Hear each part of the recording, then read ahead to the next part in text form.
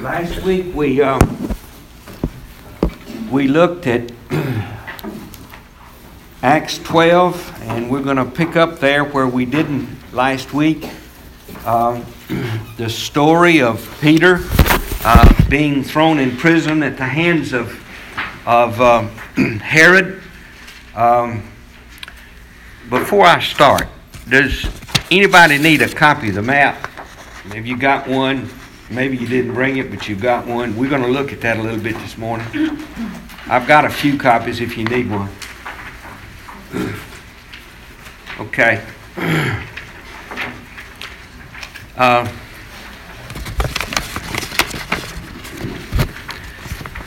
Herod put James to death. He's John's brother, the first apostle to die, and it pleased the Jews, Scripture says, and so he got a hold of Peter and threw him in jail with the idea of killing him. And yet, verse 5 of chapter 12 tells us, "But prayer was made for him fervently by the church." He was between two soldiers, handcuffed, and the Lord tapped him on the side and said, "Get up, put your clothes on, put your shoes on, and let's get out of here." Bill's paraphrase. And they did. And he went to Mary's house, the mother of John Mark, and he was there, and he told them to report the things to James. This is the Lord's brother, not the man that had just been killed, but the Lord's brother, and he left and went to another place. I've told you that this was the end of Peter. I need to pick up a feather there. Actually, in the 26th chapter, I can't believe I left my notes at home, but that's okay.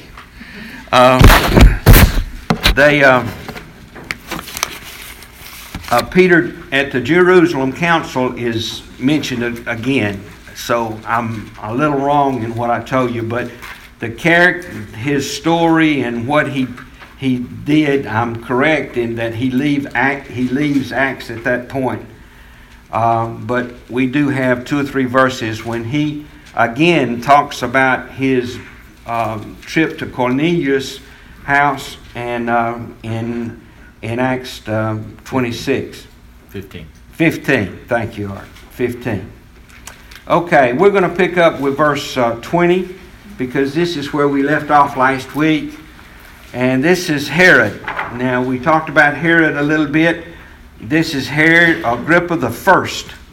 Now, later on, we'll talk about Herod Agrippa the Second, but this is Herod Agrippa the First. Now, let me say a little bit more. His grandfather was Herod of Tiberias. We're going to see that in just a minute in Scripture. So, Herods are still prominent there. They were people, descendants of Esau, and they were very, very much involved in the first century for Rome, because they had Rome's ear. As long as they kept the Jews quiet, they were happy with that. So let's pick up in verse 20. Now, let's pick up with verse 19, or verse 18. I'll get it right in a minute. Verse 18. Now, when day came, there was no small disturbance among the soldiers as to what could have become of Peter. When Herod had searched for him and had not found him, he examined the guards and ordered that they be led away to execution. He then went down from Judea to Caesarea and spending time there. And we've talked a lot about Caesarea being on the coast, and Jerusalem and Judea was a little higher, so they went down, and as the Scripture says. Okay, verse 20. Now he, that's Herod, was very angry with the people at Tyre and Sidon, and with one accord they came to him, having won over Blastus, the king's chambermaid, and they were asking for peace because their country was fed by the king's country. On an appointed day, Herod, having put on his royal apparel, took his seat on the rostrum and began delivering an address to them. And the people kept crying out, "The voice of a God, not of man." And immediately the angel of the Lord struck him because he did not give God the glory, and he was eaten by worms and died.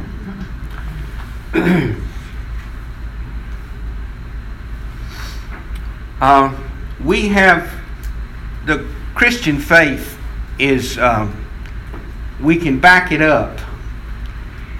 Our friends from the Mormons and the Jehovah's Witness, they don't have any history that we can go back and verify what happened. Joseph Smith purportedly received the tablets in some reform hieroglyphics that nobody's ever seen and can't vouch for. But we as Christians and as the Bible, archaeology and a lot of things have backed it up. Now, you've heard us talk about Josephus. You know who Josephus was? He was a Jewish historian in the first century. He was not a Christian. He was a Jew, and he documented what happened, and we have it in our hands. Art, hold up that book a minute. That's the complete works of Josephus. Now, Josephus tells us what happened to Herod. And we know that from history. It was 44 A.D. So therefore we know when James was killed. We can put a date to it. So Art's going to read what Josephus says about what Luke just said about Herod. Read it, honey. At which festival a great multitude was gotten together of the principal persons, and such as were of dignity throughout his province. On the second day of which shows he put on a garment made wholly of silver, and of a contexture truly wonderful, and came into the theater early in the morning. At which time the silver of his garment, being illuminated by the fresh reflection of the sun rays upon it, shone out after a surprising manner, and was so resplendent as to spread a horror over those that looked intently upon him. And presently his flatterers cried out, one from one place and another from another, though not for his good, that he was a god. And they added, "Be thou merciful to us, for although we have hitherto reverenced thee only as a man, yet shall we henceforth own thee as superior to mortal nature." Upon this the king did neither rebuke them, nor reject their impious flattery. But as he presently afterwards looked up, he saw an owl sitting on a certain rope over his head, and immediately understood that this bird was the messenger of ill tidings, as it had once been the messenger of good tidings to him, and fell into the deepest sorrow. A severe pain also arose in his belly, and began in a most violent manner. He therefore looked upon his friends, and said, "I, whom you call a god, am commanded presently to depart this life. While Providence thus reproves the lying words you just now said to me, and I, who was by you called immortal, am immediately to be hurried away by death." When he had said this, his pain became violent. And when he had been quite worn out by the pain in his belly for 5 days, he departed this life, being in the 54th year of his age, and the 7th year of his reign. So, history proves what Luke said. Herod, he was flattered by what Josephus said. They flattered him. He kind of liked it. He didn't say don't do it. And God says, we're not going to have it. And he killed him right there.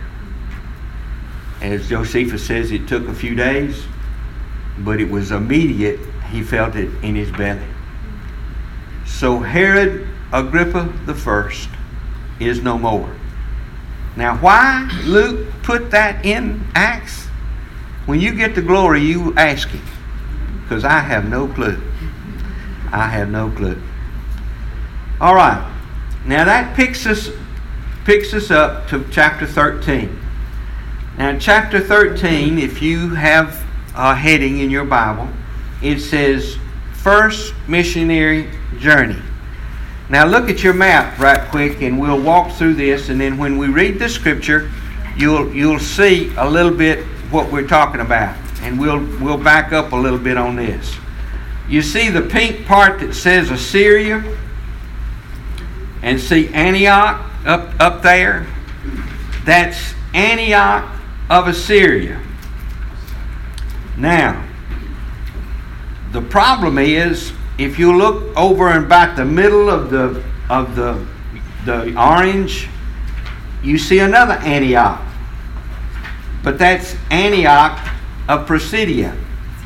So there's two Antiochs, but we're going to start there with Antioch of Syria.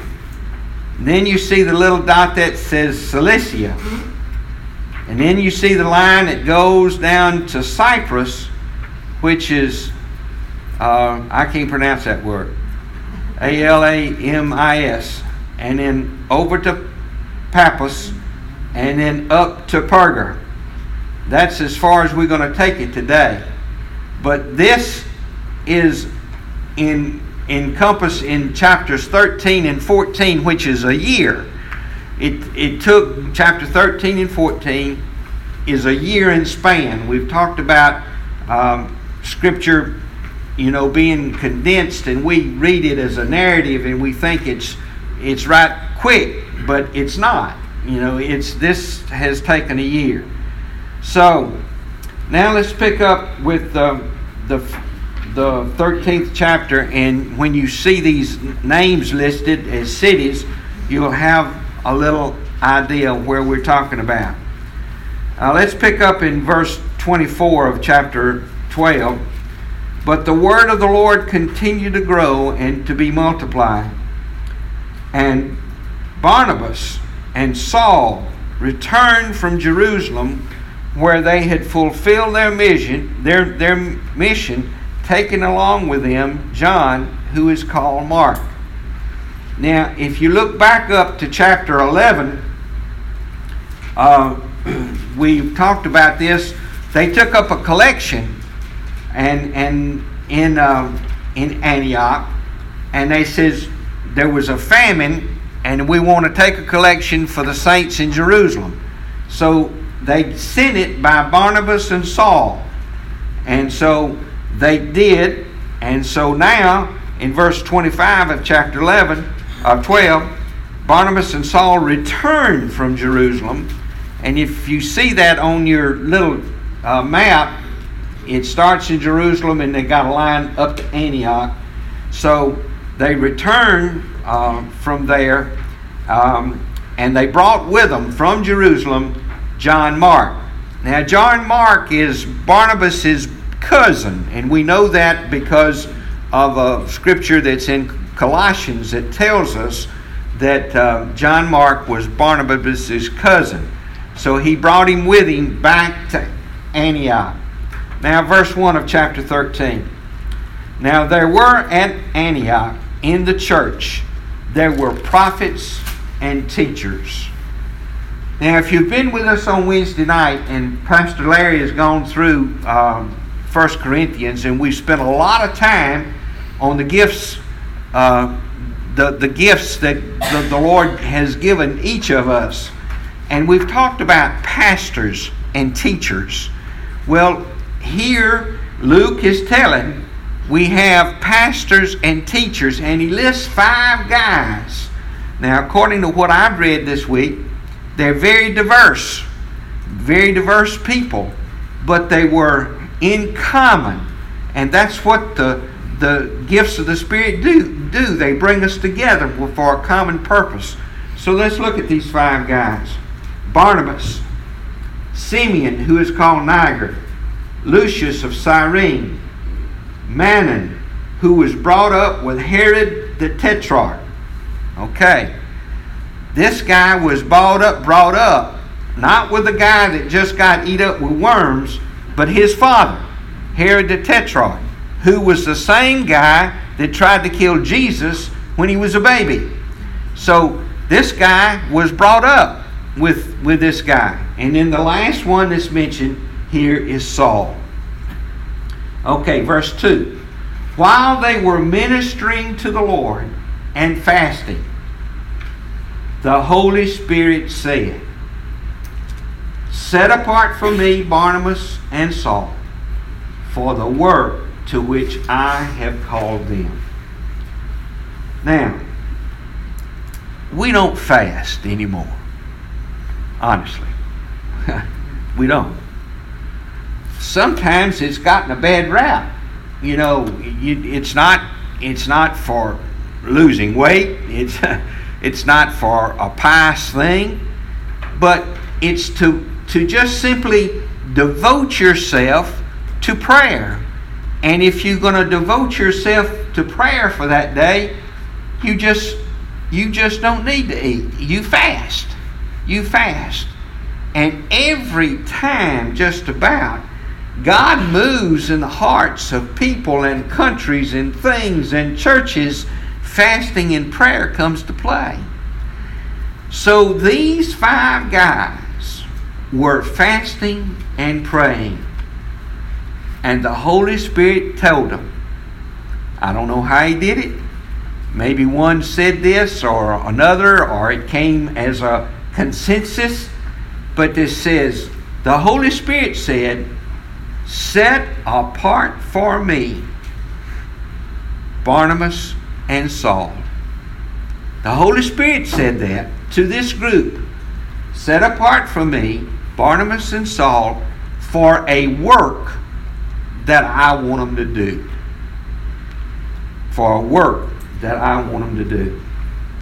So the Holy Spirit is very much involved, like He has entire of Acts. The Holy Spirit has moved and the Holy Spirit has told them. And so in this particular case, the Holy Spirit says, set them apart. Verse 3. And when they had fasted and prayed and laid their hands on them, they sent them away. We've talked about laying on of hands. There's nothing magic about laying on of hands, except it's a kind of a commissioning. We've done it here in this church. We'll do it on the 24th when we affirm these people. And it's saying God's speed, God's blessings, God's be with you. If you were at my house and you were leaving, and after a while we would have prayer before you left. And I would probably hold your hand and pray for you as you travel. It's just a blessing as you go. As you go. So they laid their hands on them and they blessed them. Now, verse 4. So being sent out, okay, the Holy Spirit sent them out. He didn't tell them where to go. He says, you got to send you out. But he said they went down to Cilicia and from there sailed to Cyprus. Okay, hold your finger there because we're going to come back real quick. And I so wish I had my notes.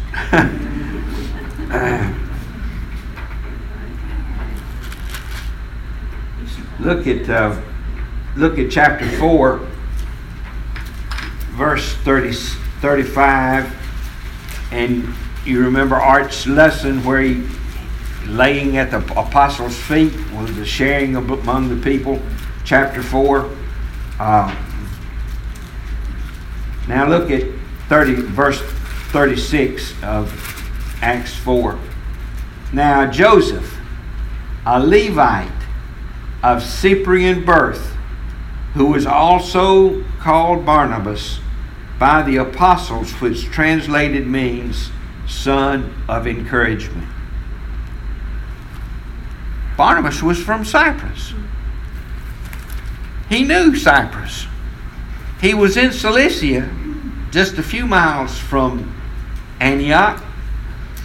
He said, let's go to Cyprus. Paul says, that's a good idea. Let's go to Cyprus. So he was familiar with the island, and they went. This has nothing to do with Sunday school. I'm just a little postscript here. Ann and Phil Scott's daughter this summer, Gracie, spent a summer on Cyprus going to nursing school. That's just trivia. That doesn't amount to anything. But Cyprus is a place today, very vital place today, and it's known as Cyprus. Now, when we talk about some of these countries as we go on up, or cities as we go on up, that's modern day Turkey, to give you a little picture of where it is today. But let's pick back up in verse 4. So being sent out by the Holy Spirit, they went down to Cilicia, and from there sailed to Cyprus. And when they reached Salamis, they began to proclaim the word of God in the synagogues and the Jews, and they also had John as their helper. This is John Mark. Verse 6. And when they had gone through the whole island as far as Paphos, they found a magician, a Jewish false prophet, whose name was Bar-Jesus, who was also with the proconsul. Now, the proconsul is a governor or a military commander of an ancient Roman province. So he was in charge of everything that happened in Cyprus for the Roman government. He was there. He had a sidekick.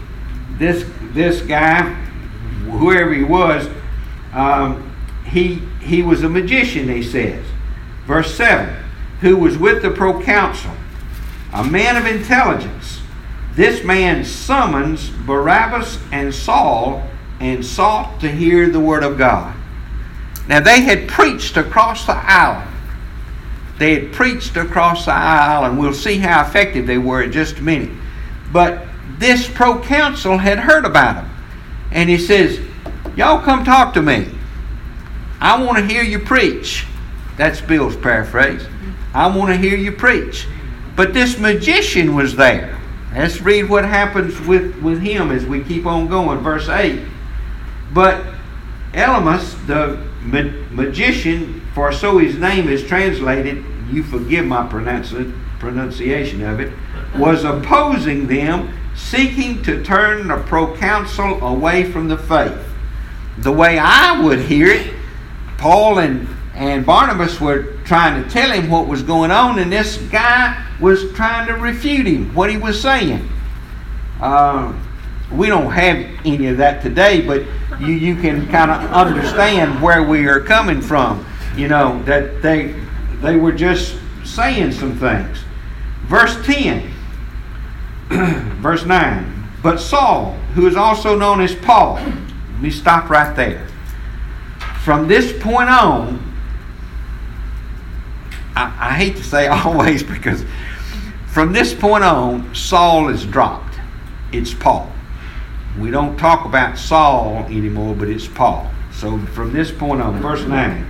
But Saul, who is also known as Paul, filled with the Holy Spirit, fixed his gaze on him and said, you are full of all deceit and fraud, you son of the devil, you enemy of all righteousness. You shall not cease to make crooked the straight ways of the Lord.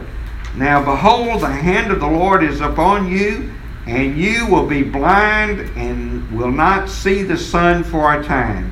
And immediately a mist and darkness fell upon him, and he went about seeking those who would lead him by the hand. Now, let's go back to when Peter and John were going into the temple earlier in Acts. And they saw this man that was lame from his mother's womb, and they said, get up, you're healed. You remember that? He reached out and got him, and immediately he was healed. He went running around and he was healed. That's the way God heals people, right there. It was a miracle. The apostles had that power. God gave it to them. Now, later on, when you read in some of the epistles that Paul wrote, he says, apostle of the Lord Jesus. This is the first miracle or apostleship, so to speak, that Paul did. He told this guy he was full of the devil, and you won't see for a season. And he went blind, whatever reason. A mist, and he was seeking somebody to lay him by the hand. So Paul's apostleship was confirmed right here at this point in Scripture. Now, verse 12. Then the proconsul believed when he saw what had happened, being amazed at the teaching of the Lord. The man had a heart. He said, send for Paul and Barnabas. I want to hear them. This guy got in the way. Paul removed him. The man's heart was tender, and he came to know the Lord. Came to know the Lord. It's the same way today. You pray for the Lord to remove boundaries around the people that you're praying for. That somebody would come in their life and share with them the gospel, the good news. Jesus loves you. He came. He died on a cruel cross for one reason, to save you. Nothing you could do, nothing you have done. It's just grace through faith. You believe, God saved you, and that's that. And so this is what happened to the official there, the Roman official. Now, look at verse 13. Now Paul and his companions came out of the sea from Paphos, and then they went to Perga and Pamphylia. But John left them and returned to Jerusalem. So they sailed from Paphos up to Perga, and then John, for whatever reason, we don't know that either. He might have been homesick. It might have been too hard. We don't know. But he left Barnabas and Paul at that point, and he went back home. And so we'll see that in another area as we continue on in Mark. In Acts. I'm going to stop right there, and we're going to pick up at verse 14 next Sunday. Art's going to pick up at verse 14 next Sunday, and maybe he won't forget his notes, and we'll see. Any questions, Tim? It might be a dumb question, but I want to know, what's the difference in an apostle and an epistle? The epistle is a writing. It's just a writing. We call what Colossians. It's a letter. It's a letter. It's a letter.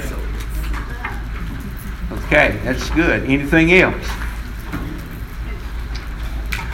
The Holy Spirit was leading them all the way.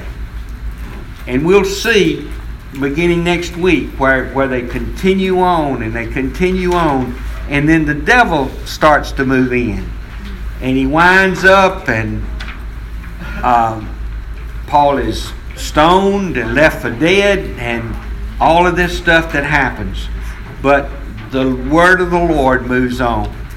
And it's amazing to me, just by word of mouth, how God moved, how he's moving a continent. He moved an island here because of what people said and what people did. They didn't have ABC, CBS, CNN, or nothing else. They didn't even have a good printer, and so they couldn't get the word out.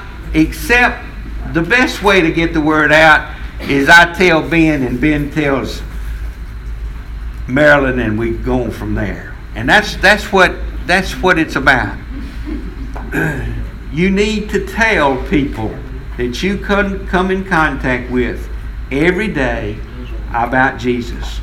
But before you get to that point, you need to ask the Holy Spirit to lead you. Lead you to the people that I need to speak to today. Okay? Have a great week. Glad you folks are with us. Have a great time with us. You going to go back pretty quick?